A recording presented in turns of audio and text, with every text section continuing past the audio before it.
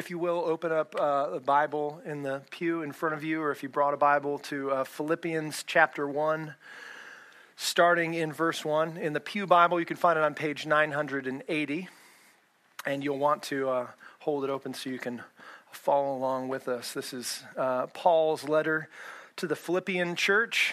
He's writing it from jail, most likely in Rome, writing to a church that he loves, a church that has partnered with him in the gospel, a church that he dearly misses and is sad to be away from. So let's stand as we read Paul's message to the church in Philippi. Starting in chapter 1, verse 1. Paul and Timothy, servants of Christ Jesus, to all the saints in Christ Jesus who are at Philippi, with the overseers and deacons, grace to you and peace from God our Father and the Lord Jesus Christ. I thank my God in all my remembrance of you, always in every prayer of mine for you, all making my prayer with joy, because of your partnership in the gospel from the first day until now. And I am sure of this, that he who began a good work in you will bring it to completion at the day of Jesus Christ.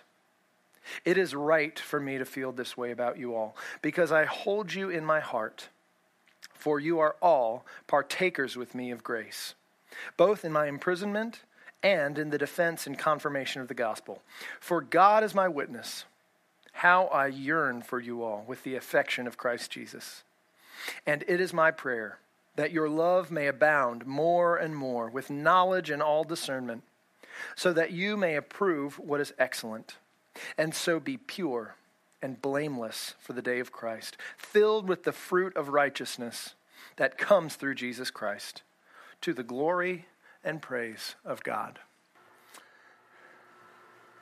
So as many of you know, I kind of began my work doing ministry as a college student. Well, even before that, I first met the Lord through Young Life, which is Paul, our head pastor, was the director of Young Life when I was in high school.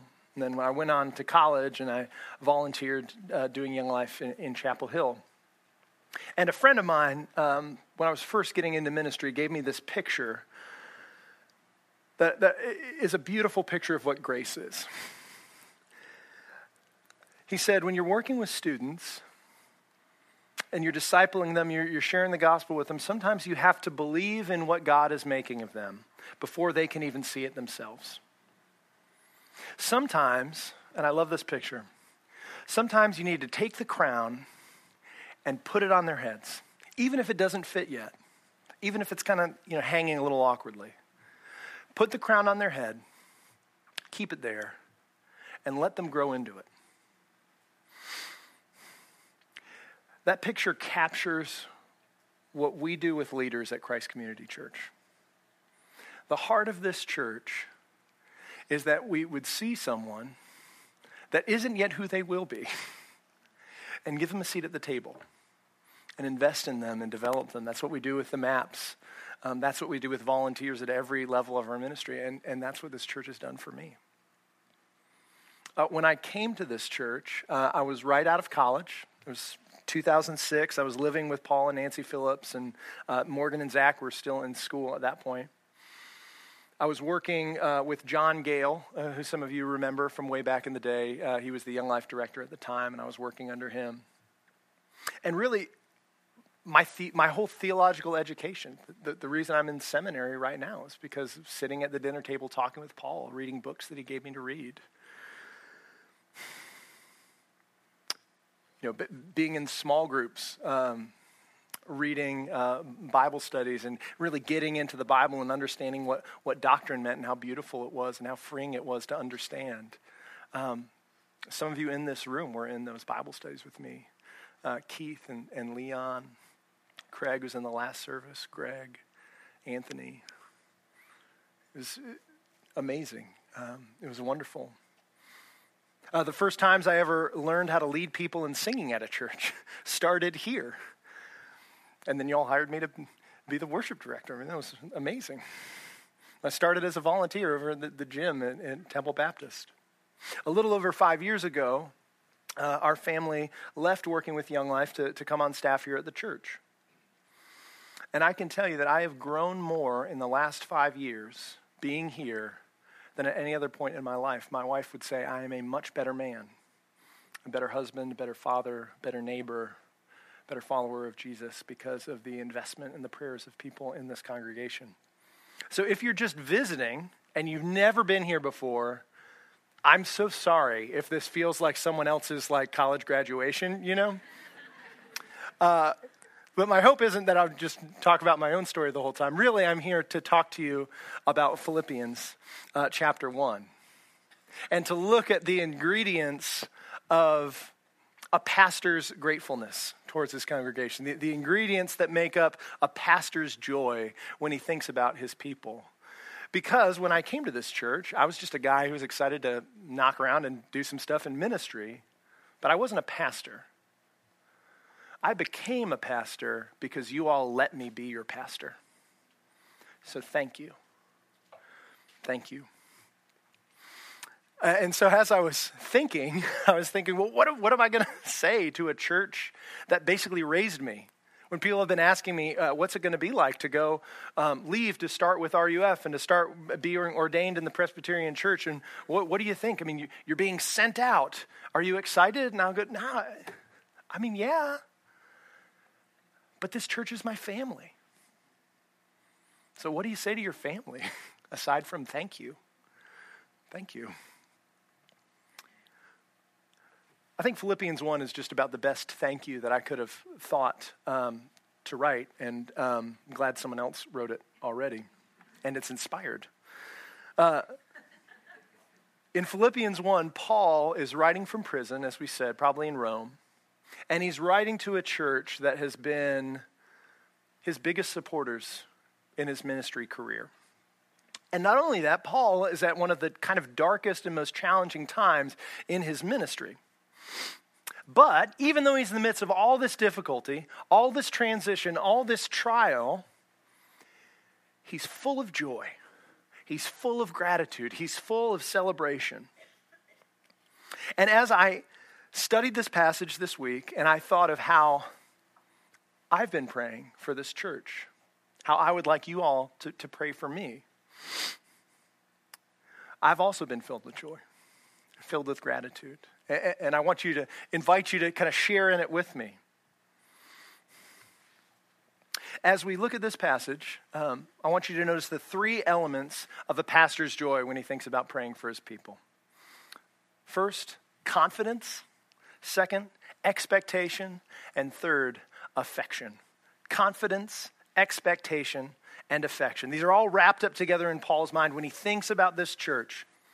And they're the ingredients not just of a pastor's joy, but if you are struggling in prayer, if you're struggling with gratitude, like some of us do from time to time, if you want to know the secret of joy and contentment in all kinds of circumstances, Paul's going to show you how to find that same joy.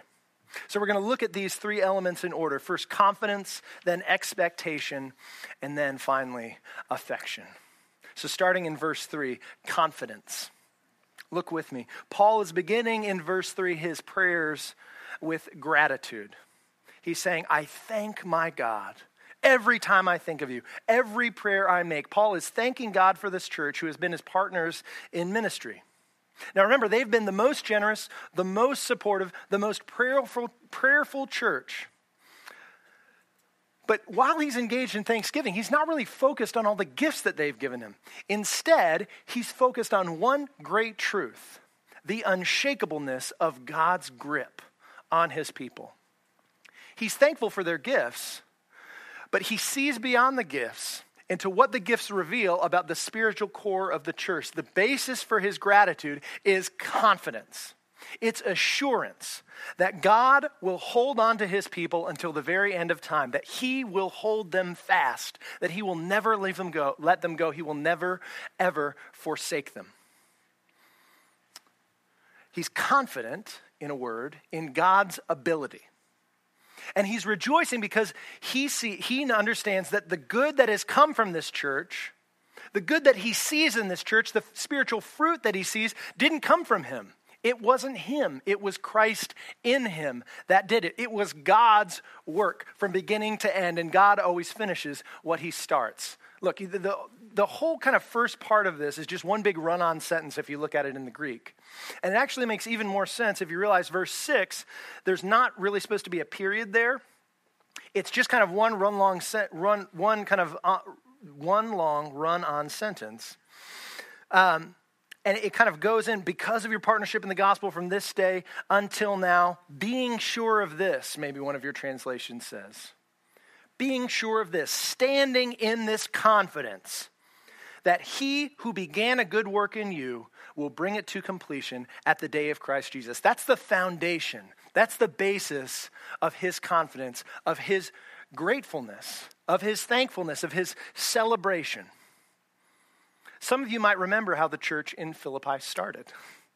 Acts 16, we see that Paul was traveling with his new disciple Timothy, and it wasn't even their idea to go into Philippi. They received a vision of a man from Macedonia. Macedonia is northern Greece, and that's where Philippi is. And so it was kind of God's idea to move them to Philippi. And when they get to Philippi, the first person they meet is this woman Lydia, who's a dealer in purple cloth. So she was kind of a fashion mogul, you might say. So they meet this woman by the river, and Paul shares the message of the gospel with her. And listen to how Luke, the author of Acts, describes her response. Acts 16:14. The Lord opened her heart to pay attention to what was said by Paul. Who started the church in Philippi? Who founded it? Whose work started it? Was it Paul? I mean, Paul was around. Paul was there. But Paul would look back and say, it was God's work. It was God's idea. He opened Lydia's eyes. He planted this church.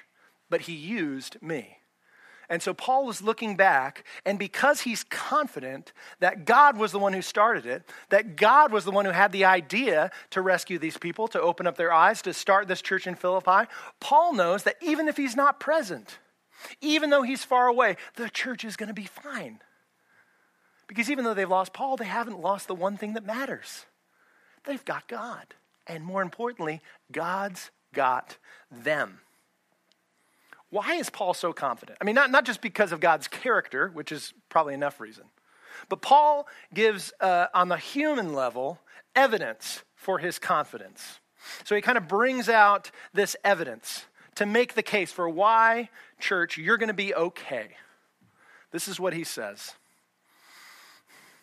He looks at the fruit in their lives. He says, this is how I know God's really got you. This is how I know you're going to be okay. He looks at the spiritual fruit that's in their lives. Now, by the way, this is really important. The difference between gifts and fruit is all the difference in the world. There are a lot of churches that are really big on like spiritual gifts. And you can be gifted as all get out. But you can be a really immature Christian and be really, really gifted. And there's a lot of people who get involved in ministry as very immature people spiritually, but incredibly gifted.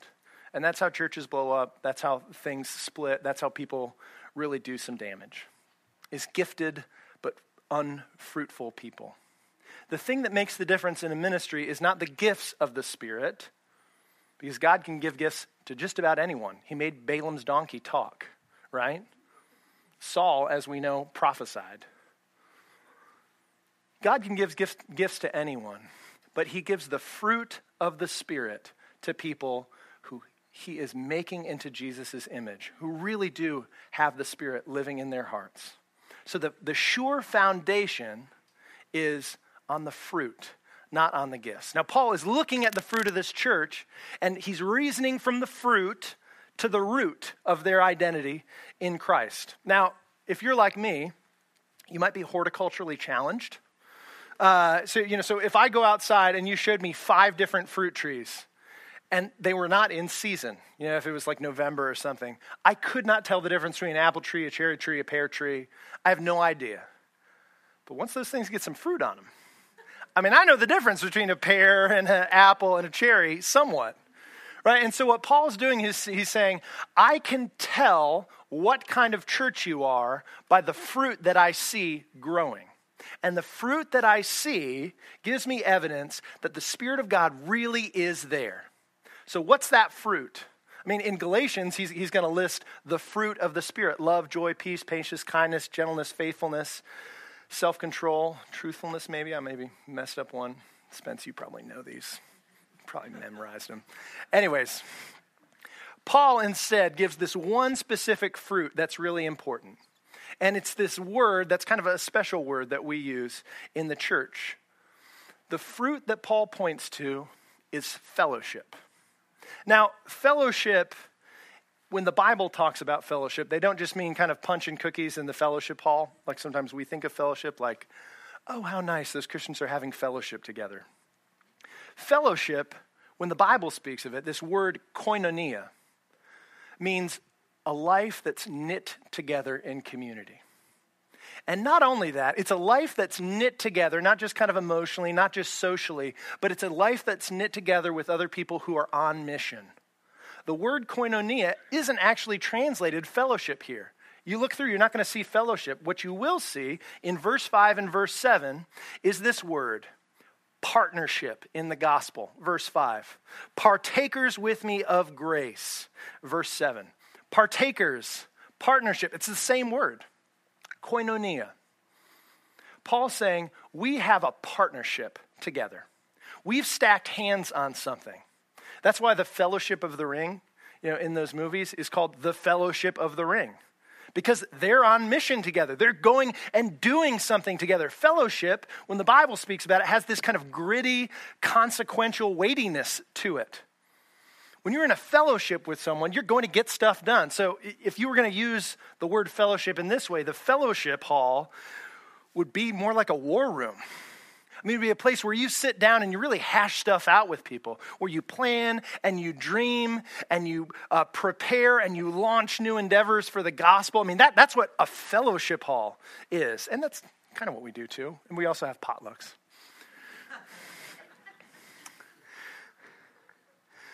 So Paul is excited because this church has been fellowshipping with him. They've been his partners. They've really given of their time, their talent, their treasure.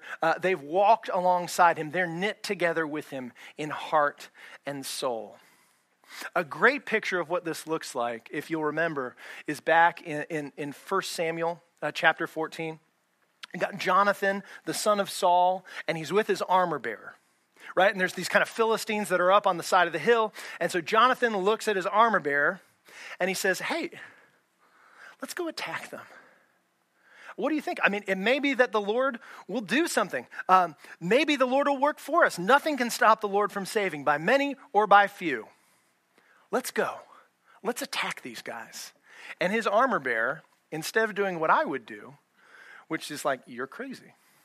His armor bearer looks at him and he says, Jonathan, you do it, man.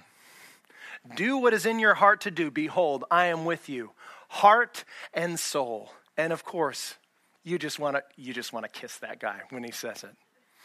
Because that's the picture. That's the picture of partnership. That's the picture of real fellowship in the gospel. I am with you, heart and soul. Where you go, I go. I'm going with you. You're not going alone. And Paul looks at this church and he says, you have been with me in heart and in soul. And that's how I know God has got you. Because it's not been easy. Paul's in prison, remember, and this church, when there was a famine in Jerusalem and Paul was doing a collection for the church in Jerusalem, the church in Macedonia, the church in Philippi, they gave more than churches from way wealthier towns. Paul says when he writes the letter to the Romans, they gave out of their poverty. And their generosity overflowed. This was a really special church. And he's saying, I can see because of your devotion to the gospel from the first day until now, because you have stuck with me even when it got hard, I can tell that God is doing something special in you. So what bond kept them so locked together with him?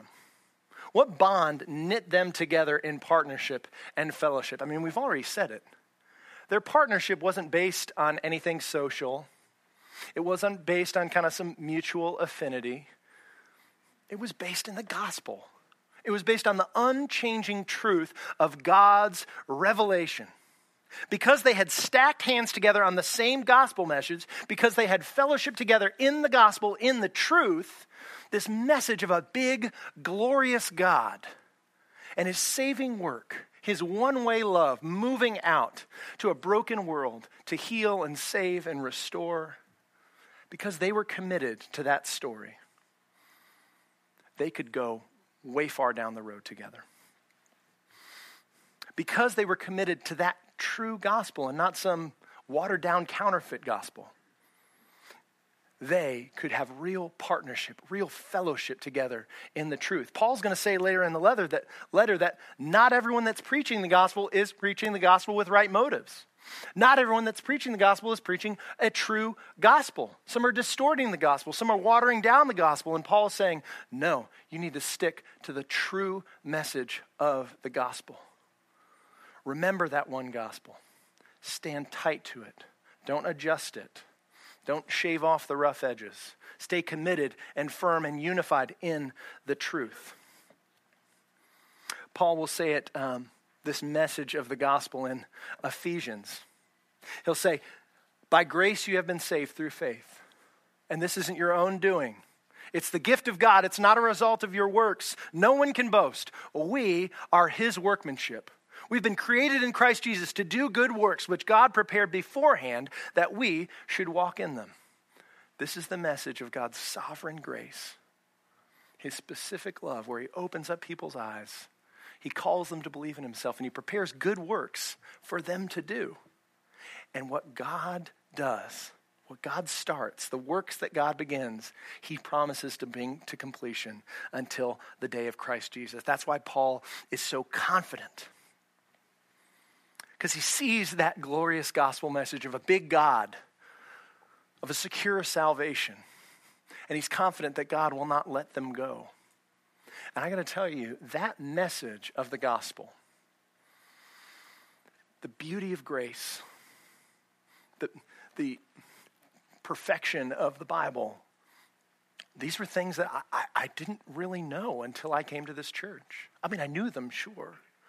And I kind of thought I believed in him, but I really learned about the beauty and the truth of the gospel while I've been here, sitting under Paul's preaching, being with y'all, reading the Bible, praying, worshiping, just sitting and listening to the songs that we sing. I mean, it's changed my heart. And if this is your first Sunday here, I mean, I'm so glad you're here. There's not a better place that you could be. And I think because of that commitment to the gospel, this church has what I would call an uncommon fellowship, a rare partnership. Not just the punch and cookies, not just the potlucks, although we have great potlucks. But there's a sense of teamwork here. There's a sense of partnership.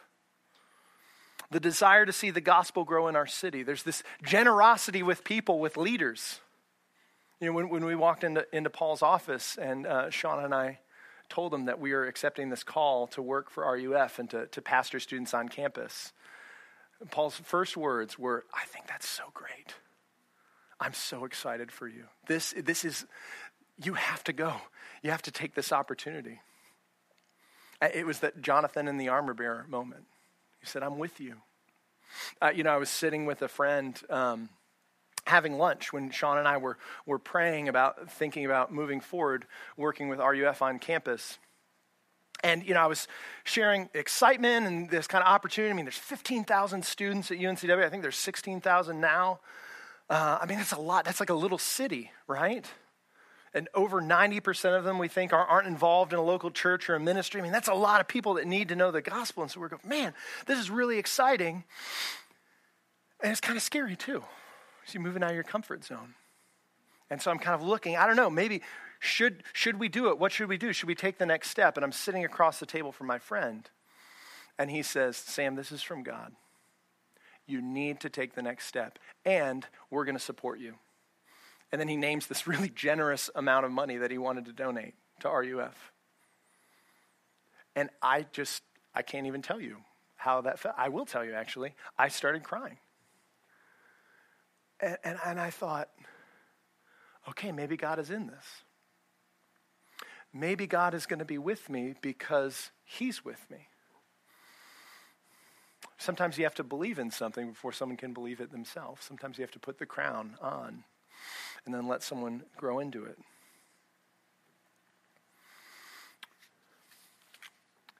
So that's what Paul is thankful for here in this passage, that deep sense of team, that partnership, that's the sure evidence of something even better.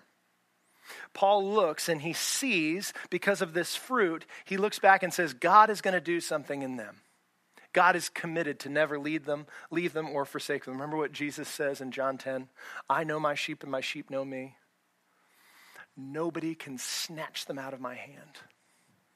I hold on to them. I will hold them fast. But Paul doesn't stop there. He moves on from confident thanksgiving to prayerful expectation. He sees this great fruit in the church, but he isn't satisfied just to let the church coast all the way till Jesus comes back. So he prays very specifically, naming the good things he knows God wants to grow them in. So he kind of expectantly comes to God saying, all right, God, I know you want to grow them. I know that you want to sanctify them. So what do they still need so they can finish this race and keep the faith?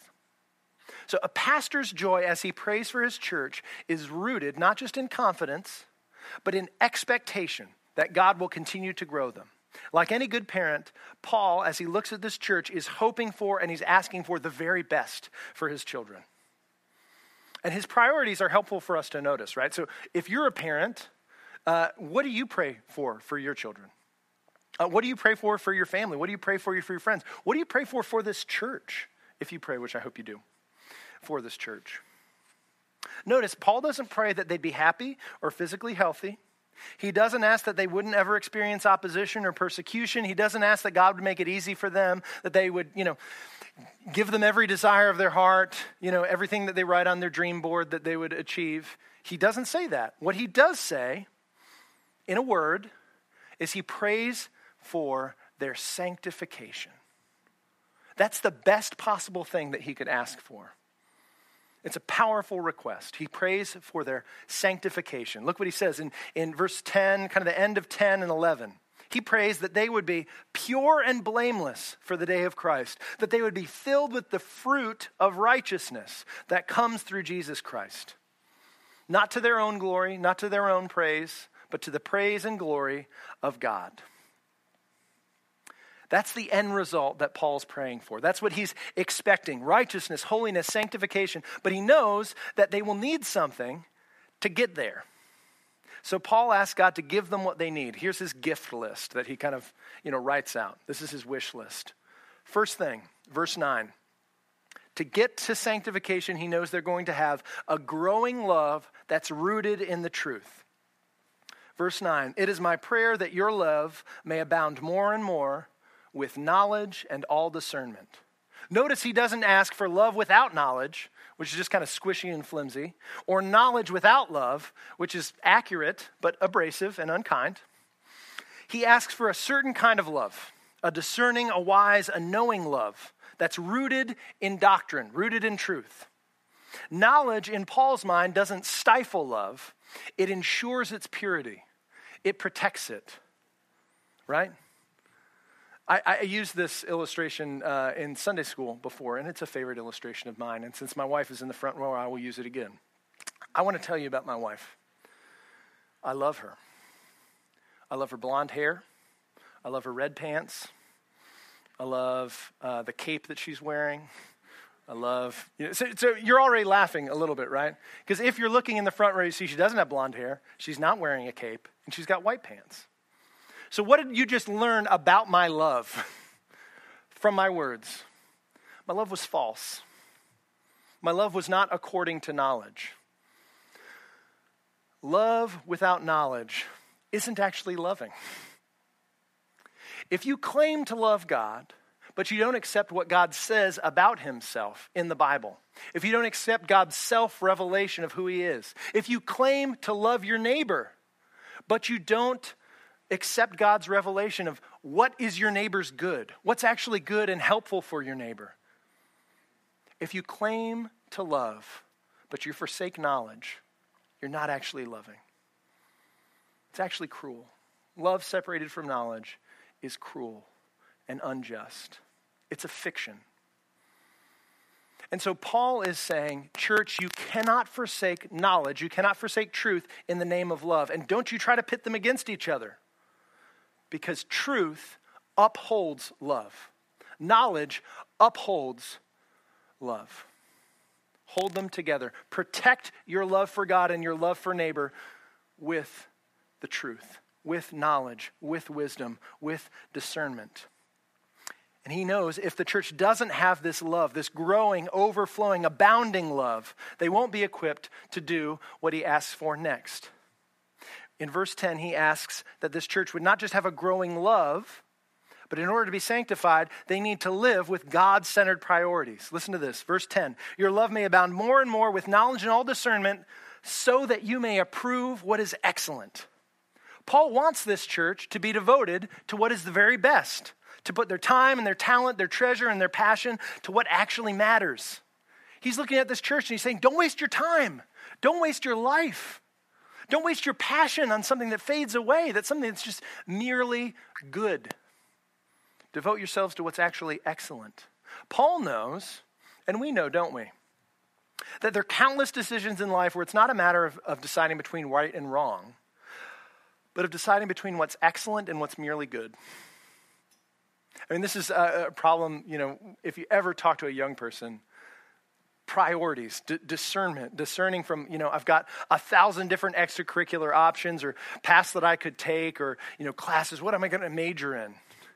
And you go, there's a lot of good stuff, but don't let the good be the enemy of the best. Find the one thing that only you can do excellently. Devote yourself to what is truly excellent. Don't waste your time spending yourself on what's merely good. Paul says later in chapter 4, he says, brothers, whatever's true, whatever's honorable, whatever's just, whatever's pure, whatever's lovely, whatever's commendable, if there's any excellence, if there's anything worthy of praise, I want you to think about these things. And what you've learned and received and heard and seen in me, practice those things, and the God of peace will be with you. Paul is saying, you're going to find the excellent things in the gospel. You're going to find the excellent things by coming back to my teaching, by coming back to God's word. That's what you're going to find, what's good and true and beautiful. Because Christian, the good and the true and the beautiful are all wrapped up together. You'll never find something that's truly good that's not true and not beautiful. You'll never find something that's truly beautiful if it's not good and it's not true. And that's one of the lies of the culture, that it would separate the good and the true and the beautiful. And so Paul is saying, devote yourself to what is truly excellent. That's the path to righteousness. That's the path to success with God. That's the path to sanctification. Devoting yourself to what's really, really good. And I think this is a brilliant move on Paul's part, because a lot of us, we have this kind of common wisdom that the way to holiness, the way to sanctification, is to cut off desire. The enemy of sanctification, some say, is desire. Bad desire. So they say, okay, just cut out all these desires for bad things. And then you'll be able to be holy and glorify God. But see, the problem with that, it's only half true. You can cut off desire for all kinds of unhelpful, unholy things, but then you're just left as a desireless person. You're left as kind of a vacuum. And the heart abhors a vacuum. The heart wants to love. The heart wants to desire. And so the trick of the Christian life, the secret to sanctification, is not to cut off desire, but to desire the right things. To inflame yourself with holy desire, with good affections. This is what C.S. Lewis says. He says, I think God thinks that our desires are not actually too strong, we're too weak. We're half-hearted creatures. We fool about with drink and sex and ambition when infinite joy is actually being offered to us. We're like an ignorant child who wants to go on making mud pies in a slum because he cannot imagine what is meant by the offer of a holiday at sea. We are far too easily pleased. Church, do not be too easily pleased. Do not settle for what is merely good. Don't fool around with drink and sex and ambition when infinite joy is being offered to you in the gospel.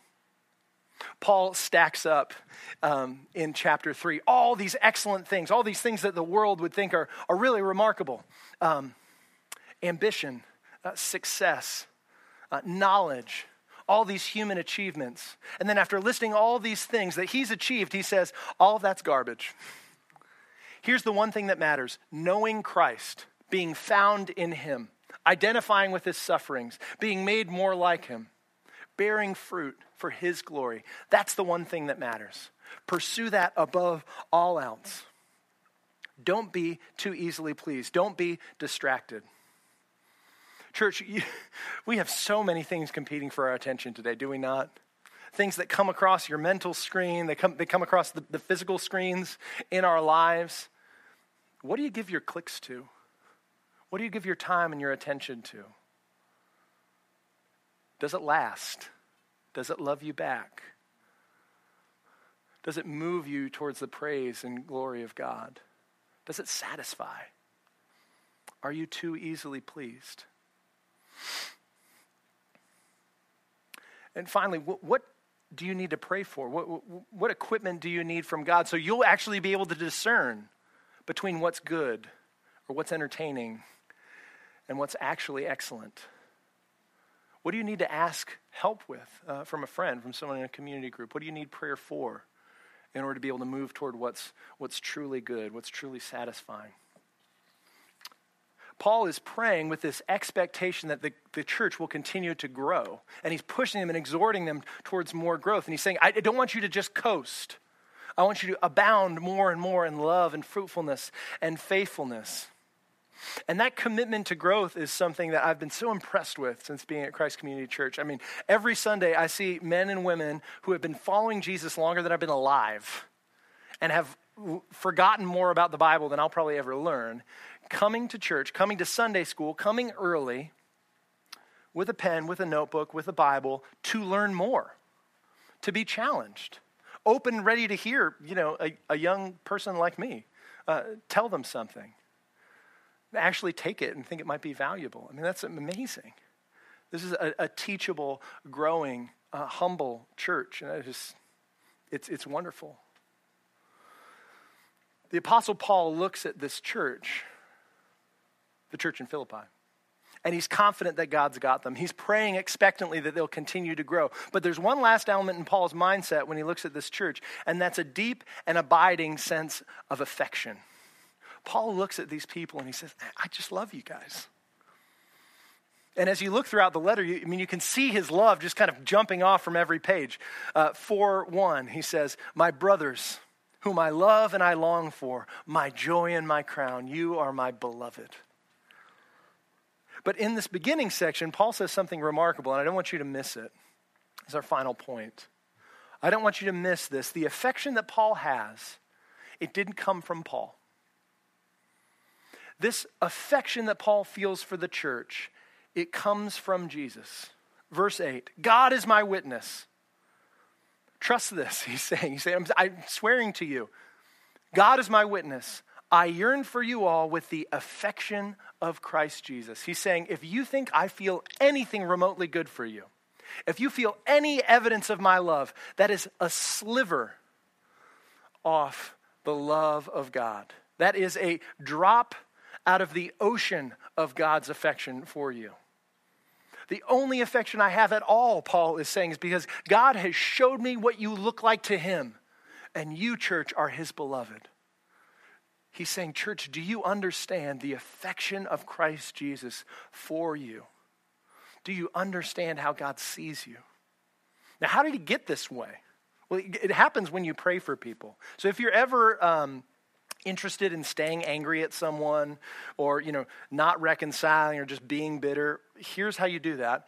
Don't ever pray for someone.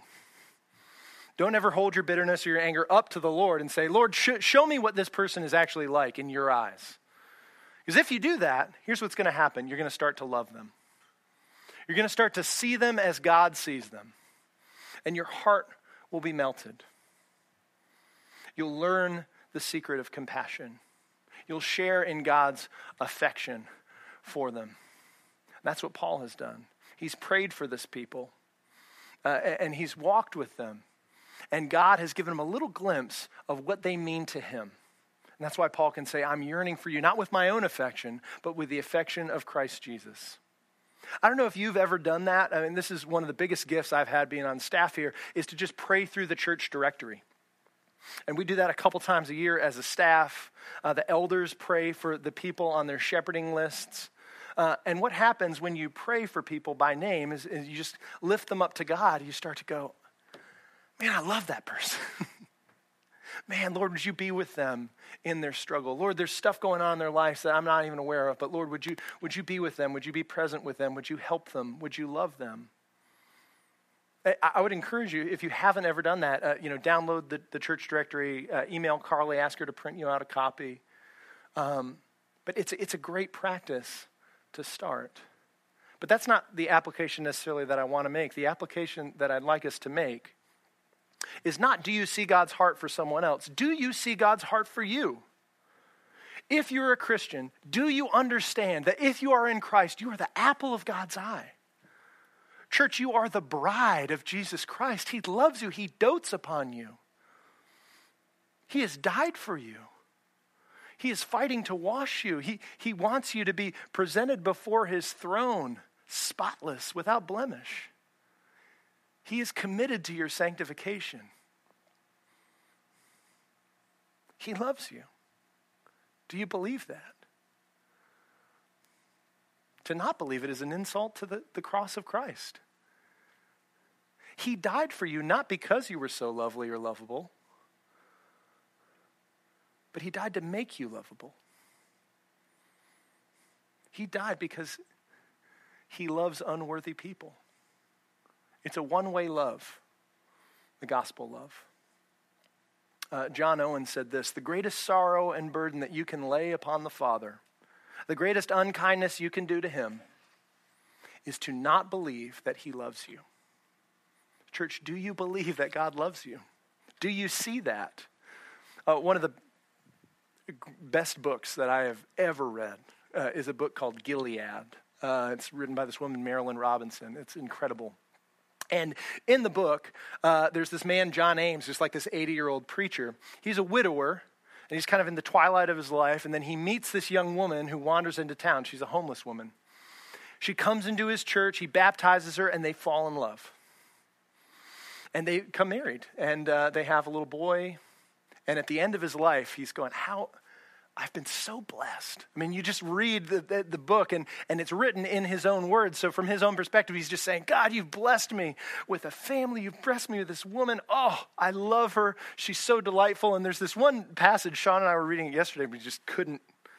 We can't do anything lately without just crying. But this passage in particular, he's talking about wanting to take a picture of his wife. And he's like, I got out the camera and I tried to take a picture of her. And she just covered her face.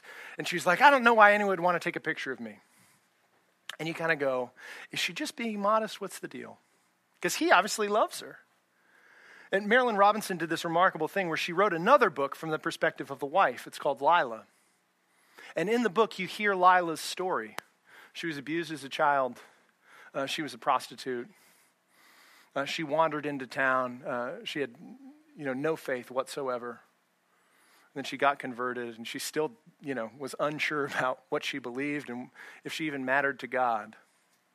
And once you see her from her own eyes, you realize how remarkable the husband's perspective is. Because when you read it from his eyes, you think she's this, incredible woman. And she sees herself as worthless, really. Do you see yourself, church, the way the Father sees you? Do you see yourself with the eyes of your groom? He chose you. He loves you. He's promised never to leave you or forsake you. Do you believe that you are God's beloved? If you would believe it, you'd start to live like it. And that's the best thing that I could exhort you to do. Remember that God loves you and live like God loves you. Confidence, expectation, affection. That's what's living inside of a pastor's heart when he prays for his people. Now, I wanted to think of how to close this, and I really couldn't find a better way than to read the words of another guy, a much better pastor, John Newton. The first time I ever heard about John Newton, he wrote Amazing Grace and a bunch of other hymns. I first heard about him in one of Paul's sermon illustrations, but John Newton was more famous in his lifetime as a letter writer than as a hymn writer. He wrote over 1,000 letters that were published, and people kept them as like these family heirlooms. And what he would do is he would write letters to people, just helping them see the truth of God and figure out different circumstances in his life. And then at the very end of the letter, sometimes he'd have some room on the last page. And what he would do is he'd say, I'd like to just fill up the page for a second. And he'd just write things that were in his heart, just the overflow of his heart for these people when he thought about the gospel. So these are kind of his prayers for his people. And this is what he prayed. This is what he wrote. I'm just going to fill up my page with John Newton's words. This is his closing benediction for us. Let me commend you and yours to the grace and care of our Lord Jesus. Those that dwell under the shadow of his wings shall be safe. In his service is perfect freedom. In his favor is life.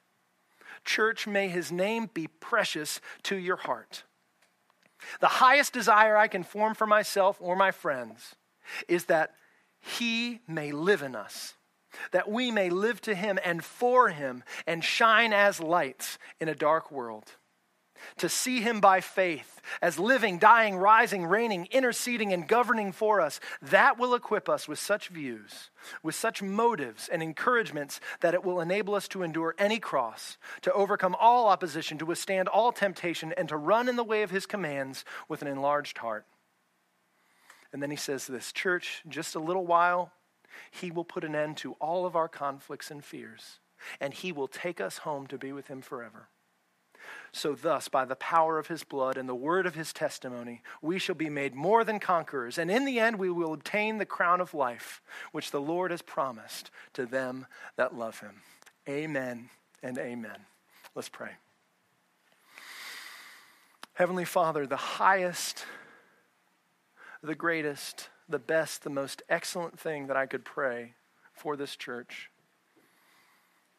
is that they would see you and know you. That they would believe in your gospel, that they would know the love that surpasses knowledge. Lord, thank you for loving us when we are still a far way off, for rescuing us. Lord, for holding us in your hands and promising to never let us go, and for working all things in creation for our good and for your glory. We recognize, Father, that we walk and live in your world and in your hands. Would you stay with us and keep us in your grace, we pray. In Jesus' name, amen. Let's stand and sing this hymn together.